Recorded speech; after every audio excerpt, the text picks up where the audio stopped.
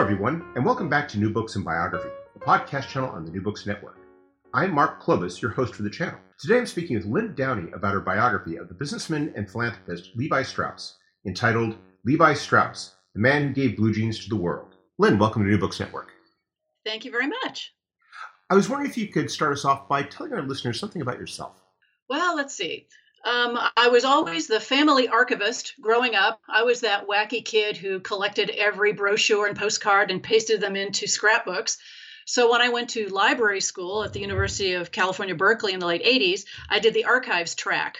I knew in my heart I was an archivist, but I also love to write and I love to research history. And so my undergraduate degree is in history. After graduate school, I did a couple of archives jobs, and then I landed the dream job, which was to be the first archivist historian for Levi Strauss & Co. in San Francisco. That's actually a bit surprising to hear that you were the first. And that's something that I want to get into a bit because as you explain at the beginning of your book, it is kind of part of why it is that you ended up writing a biography of Levi Strauss. Exactly. It was truly an amazing job. And when you consider the company was founded in 1853, to be the very first archivist was astonishing in so many ways. A lot of corporations started hiring their own archivists, in-house archivists and historians in the 80s. I started with the company in 89. And because companies had begun to realize how much their history and their heritage were good for marketing. Certainly when it came to Levi Strauss & Co., it was good for product design.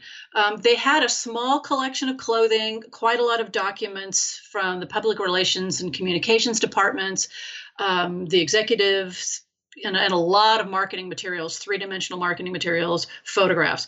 So there was this very eclectic collection, and they knew that they needed to have it organized and wanted to hire someone trained to do it. And I was the lucky girl that got the job. As you explained, though, for all of their archives, there's also an enormous amount missing because we're talking about a company that, as you just said, has been in San Francisco since 1853, which means that they were there in 1906 when you had a fire that devastated so much of the city, and as you explain in the book, wiped out a lot of their archives at that point. Yeah, that stupid earthquake. You know, when you go to work as a historian for a San Francisco company founded before 1906, you're not going to have a lot of 19th century records. So that was not a surprise. What was sort of a shock, though, was to realize that I had almost nothing about the founder. Levi Strauss, the man, died in 1902. All of his personal effects, anything that he left behind as a man, was in the house of a nephew, which was destroyed in the earthquake and fire. So not only did the corporate records get lost, actually, as with so many buildings, the corporate headquarters survived the earthquake, but did not survive the fire. The building went down on the very first day of the 3-day firestorm. I mean, employees were in there throwing ledgers into a fireproof safe as the flames were creeping up Battery Street. But the nephew, Jacob Stern, Levi Strauss's nephew, his home was unfortunately lost to fire. So the man himself was even more of an enigma than the company's beginnings. Now, that's the kind of thing that might discourage some people from undertaking a biography of Levi Strauss. Why did you decide that one needed to be written?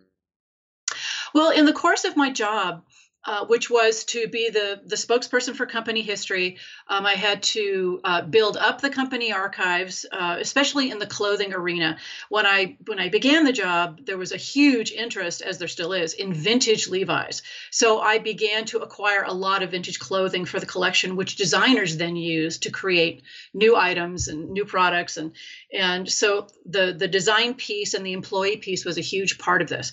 So the whole time I'm doing my job, which is also to share the history with the media, which I did all over the world, it was also my job to document the history. But when I first started my job, I had to learn the company history very quickly. And I read everything that was in the archives. I read a lot of newspaper articles, things that the company had written, and things just didn't add up for me. The story of how Levi Strauss came to America, the story about how the first blue jeans were made, as my trained mind went through it, I kept thinking to myself, this doesn't make any sense. So I've got two tracks going on in my job. I'm doing my job, my everyday job. And then whenever I could, I'm collecting information about Levi and about the company to try to make sure that I'm telling the story correctly. I was the on-site employed company historian for 24 years. I left the company in 2014, and I spent the next year writing the biography because it took me 24 years to gather enough information about Levi to be able to write the book.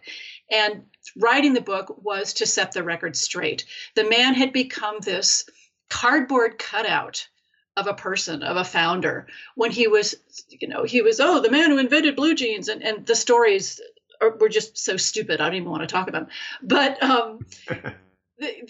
he needed to be brought out of these shadows and the truth about him told, because the truth about his life was so much more interesting than the mythology that had come around about his life. Well, let's get into some of the details about that life and the things that made it so fascinating. Who was Levi Strauss, and where was he born, and what were his early years like? He was born Loeb Strauss in Butenheim, which is in the Franconian region of Bavaria. You can basically just say Bavaria, but the little town of Butenheim, if you go to Butenheim and you tell them that they are actually Franconians and not Bavarians, they will buy you a beer because they're really happy that that they're from the Franconian region of Bavaria. And I've been there. They're lovely people and they make very good beer. So he was born the youngest of 7 children to Hirsch Strauss, and he and his sister, his sister Vögele, were the youngest, the two siblings of Hirsch Strauss's second wife, Rebecca. Hirsch Strauss was a widower, and he had already had 5 children. So he was the youngest in this little town. Now, the town of Butenheim is fairly, if you think about geography, it's fairly close to Nuremberg. And it was a region in which, since 1813, people of Jewish descent, people who had been Jews for generations, were living under this terrible thing called the Judenedikt, which was this law that went into effect, which basically wanted to make good citizens out of Bavaria's Jews by not letting them be Jews. There were these incredibly draconian laws. There had to be a list in every village called the Matrikel of every Jewish person in this village. Only the oldest son of every family was allowed to marry, for example. Young men were not allowed to be peddlers or cattle traders under this system, the traditional trades and occupations for Jewish men. So not only could hardly anybody get married, there were very few men for the young women to marry. And instead of becoming cattle traders or peddlers or doing something else traditional, young men like Loeb and his brothers had to become small craftsmen or farmers. And it just became untenable. So in 1837, a number of people, I think it was 18 young people, just left Butenheim. Most of them went to America. 2 of the oldest Strauss siblings did go to America. In 1840 and 1841, 2 more, Jonathan and Littmann, went to America, where they became Jonas and Louis. And Hirsch Strauss died. Levi, his mother, and his 2 sisters, Vögele and his half-sister Mila, got in a boat, took the awful trip across the Atlantic to New York City, where his 2 older brothers were living. And he, as soon as he could, registered to become an American citizen and was on with the next phase of his life. So he gets to America, and what's waiting for him when he gets here? What is the family members who've already traveled there? What have they done in advance, and what opportunities await him once he arrives? He was lucky. He, his mother, and his 2 sisters were lucky. Their older brothers had already established themselves in what is now the Lower East Side, but at the time was called Klein Deutschland, Little Germany, because there were so many Germans, both Christians and Jews, living in this area. And they were urban peddlers. They would go around to stores all over New York City and sell items that they had purchased from wholesale manufacturers of laces and boots and what we call dry goods. So these 2 brothers had already set up a business, and they were now, it was Jonas and Lewis, and it was J. Strauss and Brother. They had their own business as urban peddlers. So they expected that their youngest brother, who was now 19, to jump into the family business, which he did. He began to learn the business. He began to learn the language. Then in 1850, the census taker comes to the Strauss household. Everybody's living together in one household above a small manufactory. It's possible the Strauss brothers had a small factory of their own, but all of the records about J. Strauss and Brother are completely gone. And so the New York end of my research was also a black hole. Anyway, so the census taker comes to the Strauss household, takes down everybody's name. There's nobody named Loeb, L-O umlaut B. Suddenly there's someone named Levi. What had he done? He changed his name. He changed his name because he had already decided to become an American citizen, and he knew that Americans could not say Loeb. So he picked a name, Levi, that was true to his faith as well as to the faith of his Christian neighbors, all of whom read the Bible. And he very quickly learned the business, learned the language, and this is all happening when the gold rush is also happening in California. And pretty soon that also made a big impact on his life. I just before we move Levi to California, I want to make. I was wondering if you could perhaps just maybe explain a bit as to the transition, how they go from being peddlers to being these wholesale merchants, because you described this very interesting transition that's taking place, what it was like for them to build up this business, the amount of labor that went into it, because that's part of, as you explain in the book, that's part of what ultimately leads Levi to go to California in the first place. Yes, so many Jews who had left Germany, Bavaria, all that area, and come to New York had taken up peddling. And the Strauss's father, Hirsch, was a peddler. So this was already in their knowledge base as the sons of a peddler. Now, their father had been the kind to tramp all over the countryside with a pack on his back. It's pretty sure that the family could not afford for him to have a horse and wagon. So when they get to New York, the idea of peddling things door to door is just completely natural. Plus, there are a lot of other peddlers in New York that they can learn from, possibly even worked for early on. And there's so many small little factories all over the Lower East Side, Klein Deutschland, where they could get the goods that they needed. And there were so many different kinds of customers. They could go down to the docks to sell their wares. They could themselves sell to small stores. They were the wholesalers. They could sell to small stores. So they never had a retail store. The Strausses did not have a storefront where they, sat behind the counter and sold to the public. It was all wholesale, which was really a very good way to make money, and the way that a lot of Jewish men did make money, and they took that with them when they went to California. So you've alluded to this fact that Levi Strauss goes to California in 1853, and yet, and in one sense, and given the connection with the gold rush, it's a perfectly understandable move. And yet what you describe in terms of the journey and the fact that you have this one sense going out there also underscores, just what an undertaking it was. What was that led them to decide to make that effort to go out to California and establish the business? Was there a sense perhaps that there were too many brothers on the East Coast to be gainfully, profitably employed in the business? Or was it more just a sense of that was where the future lay? Well, I wish I knew what the dinner time conversation was like in the Strauss household during the gold rush. Let me tell you. So many Jewish men were leaving New York and going to California to set themselves up either as wholesalers in San Francisco or as retailers in the gold rush country. And they're writing letters back to their remaining relatives in New York. And everybody's either reading the letters to everybody in the neighborhood. It was obvious that California was an incredible opportunity to get out of a very crowded city. And I think the Strauss family had already shown themselves to be enterprising. They left Bavaria. There was nothing for them. There was nobody for them to marry.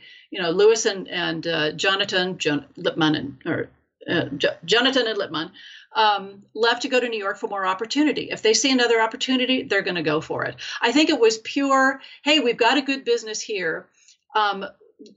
what they really decided to do was create the West Coast branch of J. Strauss and Brother, or later on it was known as J. Strauss Brother and Co. So it was, hey, Levi, you're the youngest, you're unmarried. Guess what you get to do? You get to go to California and set up our West Coast operation. And the one thing I wish as the historian that I knew, and I'll never know, is did he jump or was he pushed? You know, I mean, was it his idea? When they told him, did he like the idea? And we'll never know. And it makes me nuts. So what was this journey like, and how did he set himself up in San Francisco? And what was that area like when he arrived there? There were a number of ways to get to California. The quickest, though certainly no less dangerous, was the Panama route. But before Levi did get onto a ship for Panama, he had probably already, through letters, secured a warehouse space, some sort of space on the waterfront in San Francisco. And he probably got some letters of introduction from some of the merchants in New York City to take with him to California. Then he and his brothers put barrels of dry goods in the hold of a clipper ship called the Winged Racer, which was sent out of New York in December of 1852, I believe it was, to go around the Horn. And it would arrive in San Francisco after Levi did, so that he could get set up and he'd have this inventory of dry goods ready to go. So the Panama route, this is how you did it. Levi left New York. Well, first of all, January 31st, 1853, Levi became an American citizen. He couldn't leave until he had that piece of paper with him. So now he is a full American citizen. 5 days later, he's on a boat to Panama. You take a boat from New York City to the Caribbean side of the Isthmus of Panama, which is only 50 miles wide. People going to the gold rush country had been crossing the isthmus for years because it was literally, only 50 miles wide. Now, there was a railroad that was being built at this time. When Levi arrived in February of 1853, he was able to get on a railroad, but it was only completed about halfway across. So he had to get off about halfway across and get in a boat and go on the Chagres River to another small town where he spent the night. And then he had to rent a mule from, I believe, Wells Fargo. I believe that's who was renting mules at the time. And then take a mule the final 18 miles down to Panama City on the Pacific side of the isthmus. There, he caught a Pacific Mail steamship called the Isthmus, which took him up the California coast, and he arrived in San Francisco on March 14th, 1853. The ship, the Winged Racer, arrived in May. So he was able to get set up, check on his warehouse, make sure everything was set up. Now, luckily for historians, San Francisco had been printing city directories of its citizens since 1850, but we don't find a home address for Levi until about 1856. So it's possible, like many other young men, he was sleeping in his flea-ridden warehouse until he found quarters, living quarters elsewhere. But what he had to do was he spent that time very likely walking around San Francisco and making contacts, because he's going to be a wholesaler. He's not going to have a retail store, just like his brothers. He's a wholesaler. So he is going around San Francisco, where there are plenty of clothing stores and plenty of dry goods stores. And this is all going to be clothing, boots, hats, shoes, stockings. It's not hardware and it's not food. It's soft goods. Another way to think about it. And there are plenty of stores in San Francisco that would take his goods from him when he had them. So he was probably cultivating his customer base right off the bat. So he is going out there and he's pounding the ground. He's going out there. He's meeting all these people in the city. How successful is he early on? And what's his status in the city in the 1850s into the 1860s? Oh, it's hard to know. Earthquake, fire. But we know that we have one tantalizing little hint about how well he was doing. In 1857, his company, Levi Strauss, and by the way, he was able to name the business after himself. So all of the old billheads just say Levi Strauss. He didn't have to be representing J. Strauss and Brother, which I find delightful. So in 1857, Levi Strauss put $76,000 in gold on a steamship bound for New York, because this is what he would do: is he would take payment for his dry goods in gold dust, which could be converted into bullion. And that would be put on a steamship, which went down to Panama. And then since 1855, when the railroad was completed, went across the isthmus, put on another steamship and up to New York to his brothers so they could buy more wholesale goods to put in the belly of a clipper ship to send to San Francisco. So it was a great system. However, in 1857, the ship that left the isthmus for New York was called the Central America. And it went down in a hurricane off of South Carolina in September of 1857. So Levi Strauss and his brothers lost $76,000 in gold, which is, a couple of $1 million today. And the company didn't fold. The company just kept on going. So somehow, even this huge loss did not affect their ability to do business. So remember, there's a business on both sides of the country, both coasts. So they must have had some sort of cushion to be able to survive that loss. And by the time the Civil War comes along in the 1860s, Levi Strauss is well known and well off enough. He's a very prominent supporter of Abraham Lincoln, a very prominent supporter of the Union. He's part of a group called the Committee of 34, which is out looking for people, treasonous, hidden Southerners in California, of which there were many.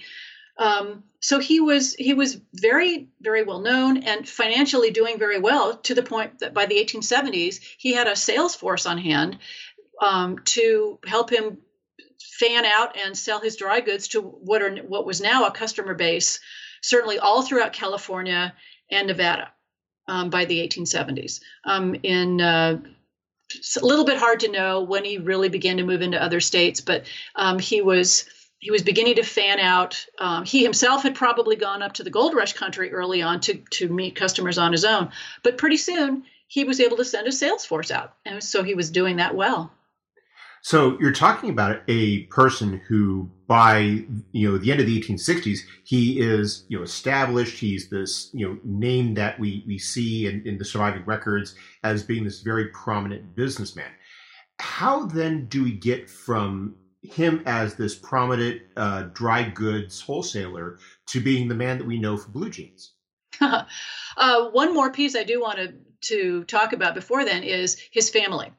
Around 1856, his sister Fugela, who luckily for her had changed her name to Fanny, and her husband David Stern and their one child moved from New York City to San Francisco to be with Levi. Fanny was Levi's only full sister.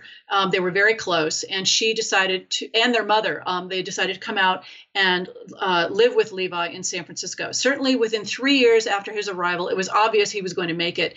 And his mother wanted to be with him, and his sister and her family wanted to be with him. And so David Stern, his brother-in-law, joined the business. Another brother-in-law would come out occasionally from New York, as well as his brother Louis. He went back and forth. He sort of worked both ends of the business. So by 1866 or so, the company billheads say Levi Strauss and Co. because he now has family partners. And by 1867, they were doing well enough that they moved into a beautiful building on Battery Street near Pine Street, near Embarcadero Center today, if anybody knows San Francisco. And they had a beautiful multi-story building where the wholesale business continued to thrive. So this is where he is. His family's with him. They're actually all living together. By the time he was in his 40s, he was just an Uncle Levi and living with his family. He never married. And he's very well known. He has customers all over the place. So one day, in July of 1872, he gets a letter from one of his customers. And this is a man named Jacob Davis, who's living in Reno. Jacob Davis was also an immigrant, and he was from Riga in Latvia, which is today Latvia, but at the time was Russia, I believe. And he had come to the United States as a young man. He was a tailor. He'd worked all over the East Coast for a while, came to California, sort of wandered around California, went up to Canada for a while, got married, started a family, kept trying to do other businesses, but always fell back on tailoring because it was his greatest skill. Though he was also an inventor. He actually had a patent for a kind of clothes press. And he also had a brewery here and there. So by 1872, Jacob Davis and his family are living in Reno, and he's a tailor.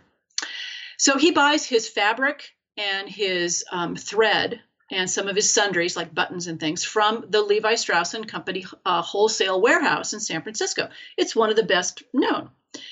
So a woman comes into his tailoring shop, and it's in 1871, in January of 1871. And this woman says, "My husband needs a new pair of pants. All of his pants are falling apart. Could you please make him another pair?" So he gives her a piece of string and says, "Here, measure his waist and bring me back the string." So she brings back the string so he knows what size to make. And he's making his pants out of a fabric called duck, which is it's a canvas-like fabric, and it's sort of an off-white. And, the woman had said, "Could you do something to make these pants last longer?" Because Reno, there were teamsters, there were lumberjack, there were agricultural workers, railroad workers, lots of laboring men in Reno. So he's making these pants, and he also had a side business making horse blankets and tents.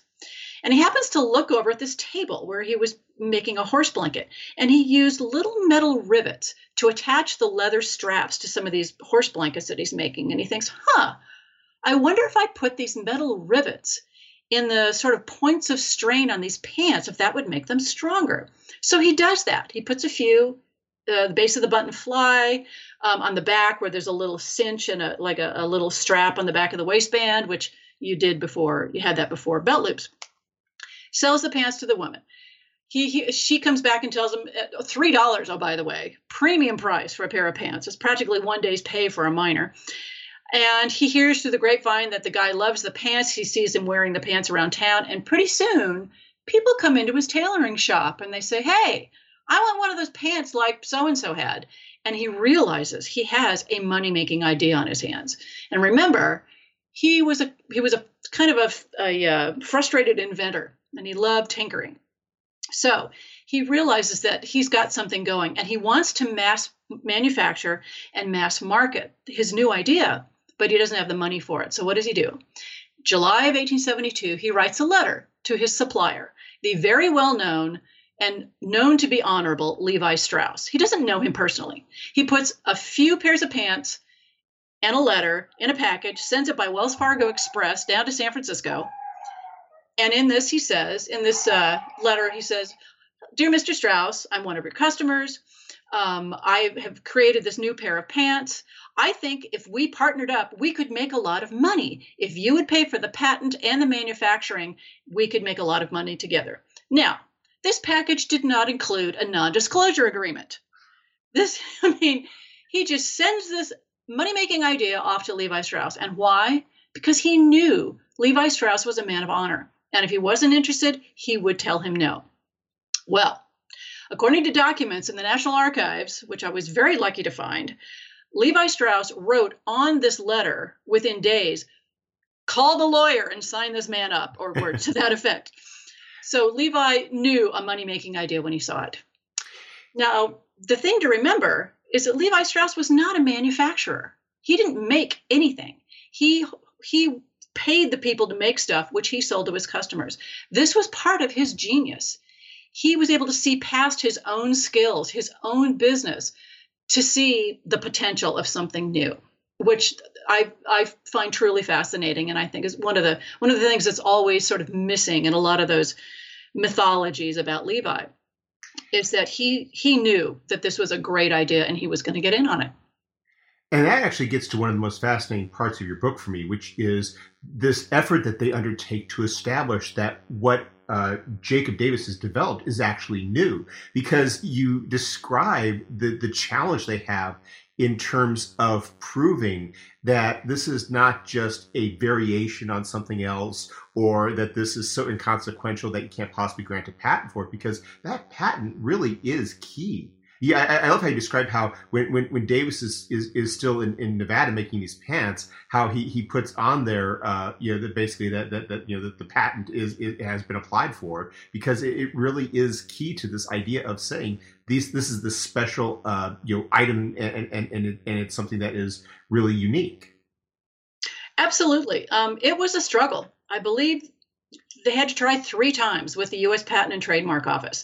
Twice they were turned down because there was already a patent for using rivets, little metal rivets, to reinforce shoes and shoes or boots. And the patent examiner kept saying, no, this isn't new. Putting them in pants it's clothing. It's nothing new. But Levi hired a patent attorney in Washington to lean on this guy until they got their patent. And they were this lawyer and additional correspondence from Levi and from Jacob they finally convinced the U.S. Patent Office that this truly was something unique. And the patent papers call it an improvement in fastening pocket openings, which is a very unsexy way of saying it was the beginning of the blue jean. So that patent was granted on May 20th in 1973. Levi then made it possible for Jacob Davis and his family to move to San Francisco because, again, Levi was not a manufacturer. What he needed Jacob Davis to oversee the manufacturing. He was a tailor, but he understood the process.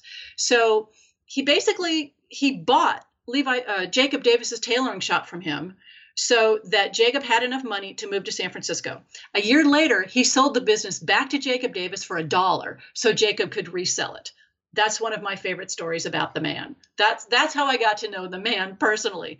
Is the way that he treated Jacob Davis throughout this whole thing. I thought it was just charming, and truly, again, honorable. So Jacob is in charge of the manufacturing. Levi is in charge of the the wholesale business, but their heads are always together because the other thing they have to do is make sure that everybody knows that this is a patent. They own it for 17 years, and anybody who tries to make riveted clothing, they're going to take them to court. And they had to do that multiple times. Yet what they win the patent for with riveted clothing are not blue jeans as we know them today. And you explain in the book how what distinguishes blue jeans from what they developed and how they got to blue jeans. I was wondering if you could perhaps just walk us through that very briefly. Yeah. When they started to manufacture the riveted clothing, Levi had to lease a manufacturing space. He had to lease the sewing machines. He hired sewing machine operators who had to bring their own machines with them before they got their own factory. And the two men decided to make these pants out of both blue denim and this cotton duck, this off-white duck. Those were the traditional fabrics for men's working pants. And that's what these pants were meant to be. Blue collar laboring wear. Denim and duck were never the kind of fine fabric that you would make a suit out of to wear anywhere. This is what you wore when you were a miner, a lumberjack, a carpenter, whatever. So they knew they were making these pants. That was their customer base. So men had been wearing denim pants for decades. It was a fabric that was very sturdy. But when Levi and Jacob put rivets in them for the first time, that is a new category of workwear that has come down to us as the blue jean. Anybody who makes blue jeans puts rivets in them because the very first jeans had rivets in them. It was a way of really distinguishing what had just been denim overalls, which was the old name for jeans, and riveted denim overalls, which then later on the name was changed to jeans, which is another whole story. So it really was taking something that already existed and creating a new category of it. And that's also, I think, why it was so easy for them to convince men to wear these pants. So Jacob was a tailor, so he knew how to make a pair of pants to fit a man. All they did was add the rivets. They didn't make a new style of pants themselves. They made traditional men's work pants. Adding the rivets made them stronger. So these men are not walking into a store and saying, "What the heck are these?" It was, "Oh, it's my denim pants with these rivets in them that make them stronger." And that also, men very quickly realized this gave them a big economic boost because the rivets literally did keep the pants together a lot longer. And if you're a miner in Eureka, Nevada, and the closest store is 50 miles away and your pants fall apart, you have to give up a day's pay or more to trek out to a store. But if your pants are lasting longer because of these rivets, you don't have to go to the store as often to replace them. So this was an incredible economic benefit, which both that and the strength of the pants and the fact that they were the first was the kind of things that the company began to communicate in its marketing, and when the salespeople were talking to their clients in the small retail stores. And yet, as you explain, their exclusivity on the market was only for the period of the patent. And this is where you reference another aspect that Levi does, which is to, in effect, make that association. Because nowadays we often talk about Levi's in the same way that we might refer to Kleenex as being facial tissue, or Xerox in terms of photocopying. How does that association take place? That's actually two different things. That's patent and trademark. So the patent, when you get a patent, you don't get to keep it forever. An invention has to eventually benefit the public. So originally, at least in 1873, it was 17 years, and then the company was able to extend the patent 2 more years. That meant from 1873 to 1892, Levi Strauss & Company was the only company allowed to make riveted pants. And other companies did, and they sued them very quickly. However, after 1892, anybody and their brother who wanted to make riveted pants could make the pants, because the patent had now gone into the public domain. And a lot of other brands came along, many of whom are not around anymore. Stronghold, Nonpareil, things like that. However, what the Levi's name is a trademark. So when the company first made the pants, there was a little leather patch on the back, just where it is now, and it just said, it had the company name, patent riveted clothing, and the size. But in 1886, the company decided to adopt a trademark, which was these 2 horses straining to pull apart, a pair of pants, and that they registered as a trademark. And the product was then called the 2-Horse brand. Other companies had symbols and logos for their clothing. And I think there were 2 reasons for this. One was what we would call today certainly brand recognition. But the other part was not everybody in the West was literate, and not everybody in the West spoke English as their first language. So if they could go in a store and point and say, I wanted one of those 2-Horse pants, they could get what they wanted. So they registered the 2-Horse logo with the U.S. Patent and Trademark Office in 1886, and that trademark has been registered up to this very moment. It is still a company trademark. However, in the 1920s, well after Levi was dead, people started calling the pants Levi's because the name was on the, Levi Strauss & Co. The name was on the patch, and people always like to abbreviate. So give me a pair of Levi's instead of, the 2-Horse brand. And that just sort of arose. Nobody really knows how. But in 1927, the company registered the name Levi's as a trademark. So that way it could protect itself. It protected its patent, and it has protected its trademarks ever since the late 19th and early 20th century. Now, was Levi integral to that process? Was he integral to the business, or was there a point at which he started turning it over to other people to sort of take up the mantle while he focused more upon philanthropic activities? It's very difficult to know how much he was involved with the pants business. He had enough on his hands running the wholesale dry goods business. In 1890, he brought his 4 nephews into the business. They incorporated in 1890, began to issue stock just privately, and his nephews began to work in the business. How much he worked with Jacob Davis is one of those things that was lost in 1906. But Levi had always been very philanthropic. He gave his first charitable donation a year after his arrival, and he gave it to the Orphan Asylum Society of the city of San Francisco. He gave $5 in 1854, which is an organization, by the way, that's still around in San Francisco. It's the Edgewood Center for Children and Families. But he always was very philanthropic, both personally and through his business. The company gave $100 to the relief fund for the Chicago fire. They gave a lot of money to organizations that were helping with disaster relief all over the United States. He did this. It was part of his faith and also part of who he was as a businessman. But there were areas that it's very clear. I was able to really chart where he put his money and his personal time. And that tells me again about the man. he was a big booster of the city of San Francisco. He was involved in two different committees to help give work to unemployed men, to help build up Golden Gate Park, and to do work around San Francisco. He was a founding member and a member till the end of his days of the Society for the Prevention of Cruelty to Children. He was a big supporter of the new kindergarten movement, which very early on was adopted very early on in San Francisco.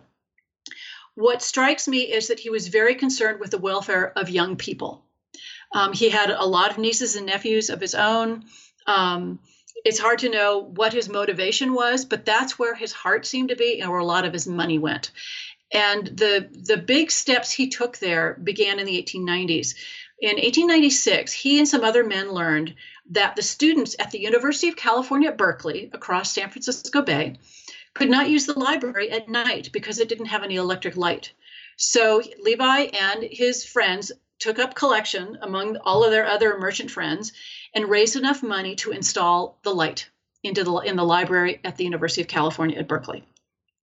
And then the following year, the state of California, the state assembly, funded a bill to give scholarships to the University of California to send one student from every assembly district to the university. Now, in 1897, there were only 35 assembly districts in California, unlike today. And so this was touted in the newspapers, California Assembly giving money to send one student per district to UC Berkeley. Well, Levi didn't think that was enough. So he got in touch with Jacob Reinstein, who was the president of the Board of Regents of the University of California, and said, I would like to match every single one of those district scholarships so that every district can send two students to UC Berkeley. Well, of course, the Board of Regents was thrilled. They immediately named the scholarship the Levi Strauss Scholarship. And it was, I think it was something like $125, which at that time in 1898 was a nice pile of money for a student. And the only requirement was that they be residents of California. The first class of Levi Strauss scholars, half of them were women that came out of UC Berkeley. And that first class surprised Levi at his home one night in March of 1898 to give him a plaque thanking him, which kills me because that's one of the other things that would have gone up in flames. But those were the parts of his philanthropy that I think really came from his heart about helping young people. Maybe he was thinking about how hard it was for him when he was young and how he had to go to work so early. And he was never, he went to his synagogue school, and that's the only schooling that he had. It's hard to know. I don't want to be a psychohistorian, but you can really see that that's where his heart was. He was also he was a member of Temple Emmanuel in San Francisco, and he was one of the advisors for the Emmanuel Sisterhood for Personal Service, which was like the women's auxiliary for Temple Emmanuel. They did a lot of charitable work around San Francisco. So that was he probably was stepping back a bit in the 1890s, letting his nephews learn the business. But from what I could tell, he was still working up to almost the very day he died in September of 1902. You describe how challenging it is to get at Levi Strauss, even at this point in his life when he is this prominent businessman, this charitable figure, the civic philanthropist, as you call it, and yet you also make this mention that I have to bring up because I think it gets to how you reconstruct his life, which is when you mention his appearance in that flyer in 1897.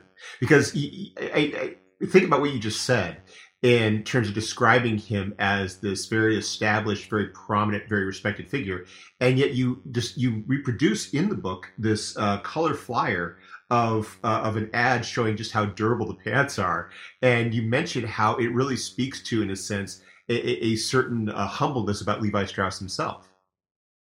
Yes, I'm glad you brought that up. It's my favorite ad. It's a wonderful design, and it shows a man hanging on a fence, trying to get over a fence, while a dog has his pants in his jaws and is hanging in the air, trying to pull this man off the fence. And the caption says, "Never rip, never tear, wish they did now." And the face of the man trying to get over the fence is Levi Strauss's face. And when I saw that, it just blew my mind. I was very lucky. I was able to buy that at a trade show. I had a very robust budget to buy materials, ephemera, and clothing for the archives, and I was very happy to be able to get 2 different versions of that ad. And I just absolutely love that because you look at the portraits of the 19th century, everybody's so serious. All these merchants are so serious in their black broadcloth suits and their top hats, and here he is allowing himself to be a figure of fun, which basically looks like a copper tone, like suntan lotion ad of this dog, trying to pull his pants off. To me, again, says so much about him. The eulogies that came out after his death, people talked about his warmth, and they said a lot of good things about him as a person. But one of my favorite things was this one letter that survives from one of his nieces. It's over at the Bancroft Library at UC Berkeley.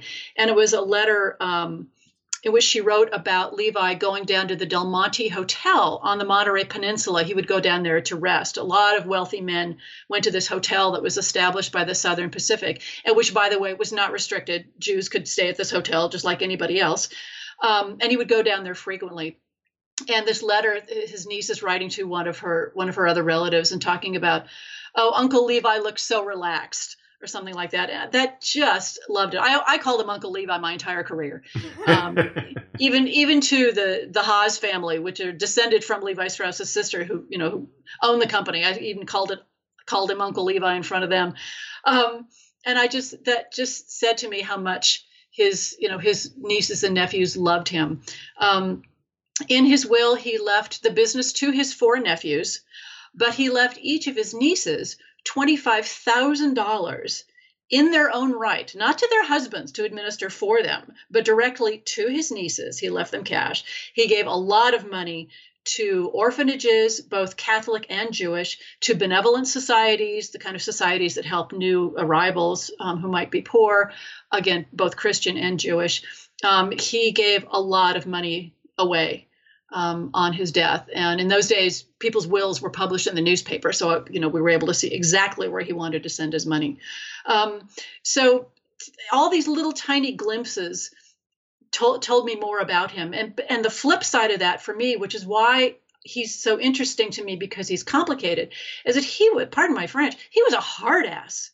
If you didn't pay your bill, he didn't care if you sat next to him at Temple Emmanuel. If you didn't pay your bill, you had to pay it right away, or he would send somebody to confiscate the goods that he sold to you. He sent the U.S. Marshal to some guy who was actually a Goldwater who bought some stuff in San Francisco and went back to Arizona and didn't pay for it. And he sent the U.S. Marshal after him. It was actually Barry Goldwater's great uncle, but that's another story. So he was pure businessman. He was pure businessman in that, this is the not so pleasant part of the story, he was on the record as saying that he would not hire any Chinese in any of his factories. He had to do that to stay in business because the prejudice that was uppermost in 19th century San Francisco was the prejudice against the Chinese. And if Levi had his goods made up by Chinese people in his factory, he would have gone out of business.